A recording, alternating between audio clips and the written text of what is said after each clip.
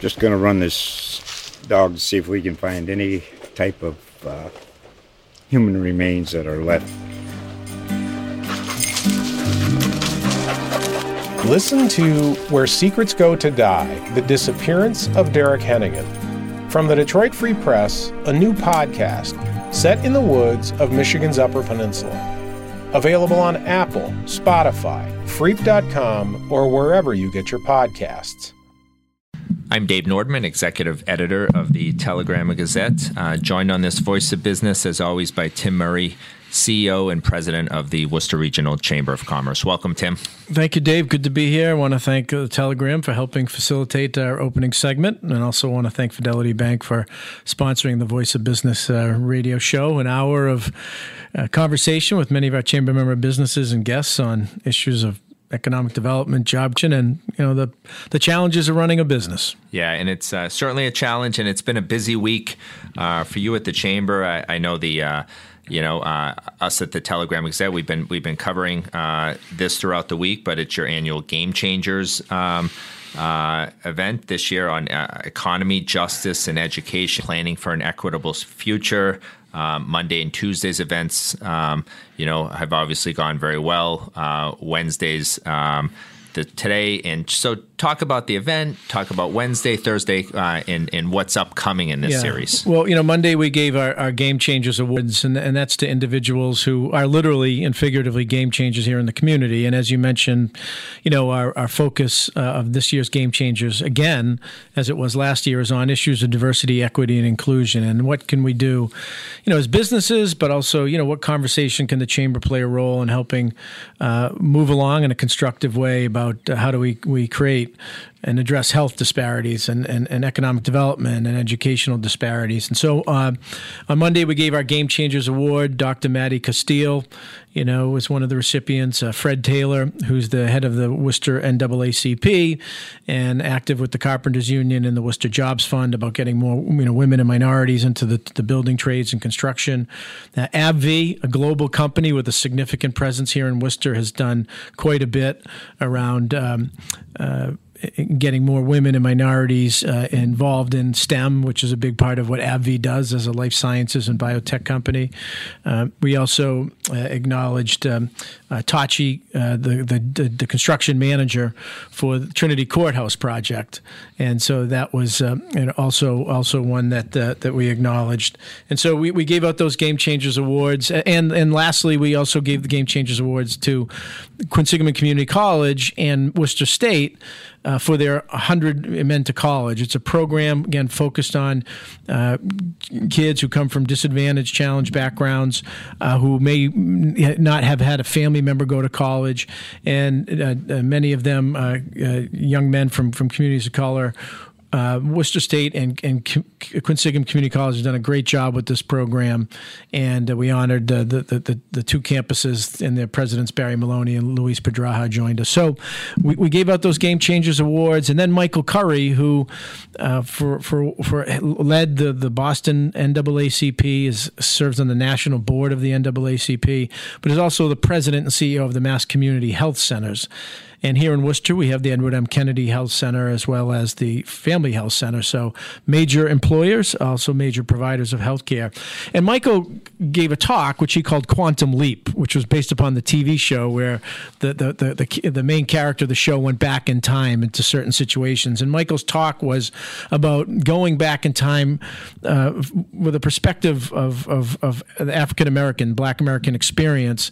And these are things that we're not often taught in typical history classes, and making sure that we're understanding and having a perspective of how things like Reconstruction and Jim Crow and things that we have generally characterized as being beneficial to the country, like the GI Bill and the New Deal, did not always have the intended effect on the African American community, and what are the consequences of that, and how that then leads into the conversation we're currently having locally and nationally in light of the George Floyd murder and the disparities that have made themselves clear to everybody as it relates to the pandemic, whether it's be health disparities and educational disparities and economic disparities. So he gave a very, very good talk, some good Q&A.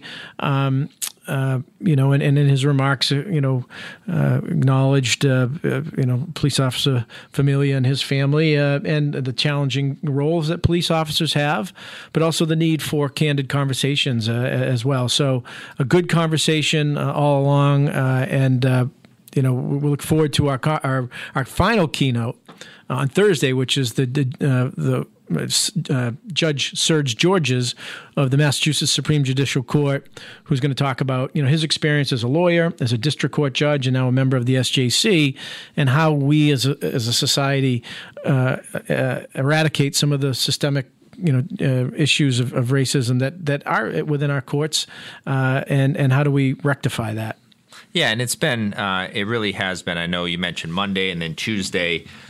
Some of those individuals, Dr. Castile, Mr. Taylor, and others participated in a panel discussion, and then later on today on Wednesday, another panel discussion about the role of employers in an equitable recovery. So it really has been it's been a great week and a lot of I think productive discussion. Yeah, and that's exactly what we want.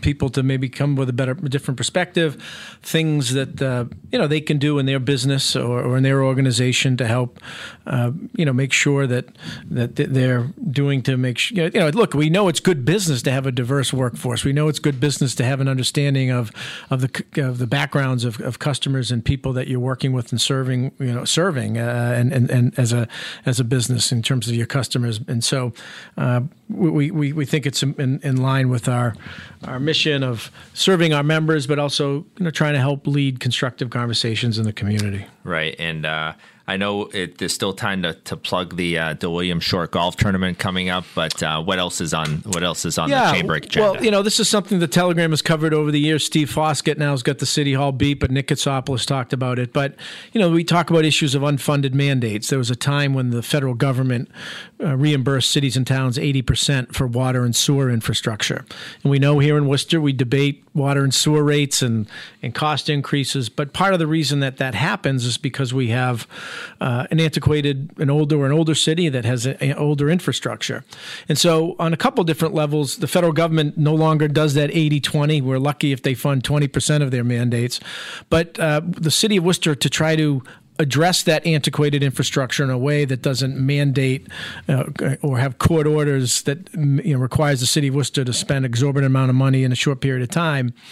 The city has put together an integrated water and sewer management plan, and Phil Guerin, who's the director of water and sewer operations for the city, is going to be speaking at our Chamber Construction and Real Estate roundtable, which is coming up on June 22nd at noon, and we think it's a good opportunity for any business or that's out there who understands the water and sewer cost. And from a public policy point of view, one of the strengths that we have for Worcester is that we have our own water system, and which helps us be more competitive. But if we're going to have mandates and costs, that makes it more challenging.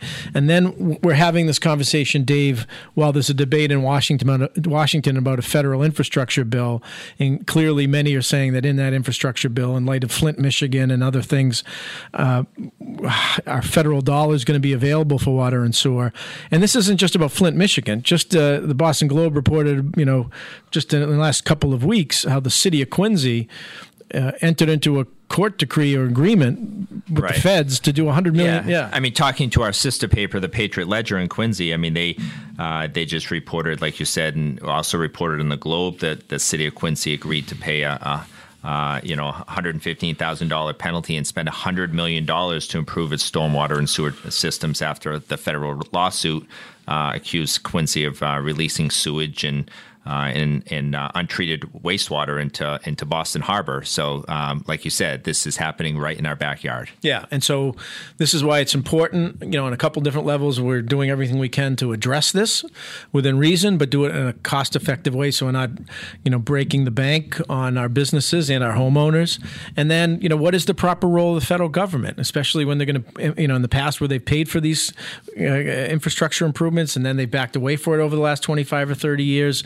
is the federal infrastructure bill to kind of expedite that without putting it on the backs of water and sewer ratepayers here in the city in a way that makes it unaffordable. So all relevant topics right now. We think that construction real estate one is a good one. Yeah, and certainly it's not something that is always at the forefront of the conversation when it comes to water and sewer. But like you said, it's an important discussion to be having, especially when you're talking about clean water and the cost that's associated with such a thing. Yeah, I mean, we all want to make sure there's clean water and when we flush the toilet, it's going where it's supposed to. And I have a perspective over the years that Worcester has made great strides in that regard. Still, obviously, more work to do, but how we pay for it is important, and doing it in a way that's balanced is part of the strategy. So, two interesting things coming. This integrated plan that they're working with the New England EPA on, the Environmental Protection Agency, and at the same time in D.C. we're having this conversation about infrastructure money. And also, both at the state and local level, waiting for regulations to get finalized on the American Rescue Act. There is dollars that potentially could be used at the state and federal level to help cities and towns on things that, number one, put people to work, but also address environmental challenges. So we need to make sure that the second aspect of that American Rescue Act, those regulations come out sooner rather than later so we can get money out in the street. Obviously, and all of this has a big impact on businesses in the greater Worcester community. It does. Water has been one of the assets for Worcester, and again, we run our own water treatment plant and distribution piece. Have our own reservoirs. We're part of and the main partner in the Upper Blackstone Water Treatment facility as well. So it's critical, and we've got a number of businesses in Worcester that rely on water to do their work, whether it be our hospitals, whether it be a place like AbbVie or Polar Beverages. So it's something maybe we take for granted, but as we've learned with Flint, and then as you pointed, as reported in the Patriot Ledger and the Globe, Quincy's just get hit pretty hard, and we want to try to avoid that here in Worcester. And I should mention before we sign off, the Game Changers event. I know we mentioned this last week, and those of you who haven't had a chance to tune in the first 2 days, this is, you're not too late. You can still go to worcesterchamber.org and sign up for the last couple of days. That's right. A panel today at 10 o'clock, worcesterchamber.org, and then tomorrow, Massachusetts Supreme Judicial Court member Judge Serge George is going to speak. So still some time to take in some of our Game Changers conversation. And if you happen to miss one, you can always read about it in the Telegram Gazette, Tim. There you go. All right. That's Tim Murray, CEO and President of the Worcester Regional Chamber of Commerce. I'm Dave Nordman, Executive Editor of the Telegram Gazette. We'll do it again next week, Tim. Yes. Thanks, Dave. Just going to run this dog to see if we can find any type of human remains that are left. Listen to Where Secrets Go to Die, The Disappearance of Derek Hennigan. From the Detroit Free Press, a new podcast set in the woods of Michigan's Upper Peninsula. Available on Apple, Spotify, Freep.com, or wherever you get your podcasts.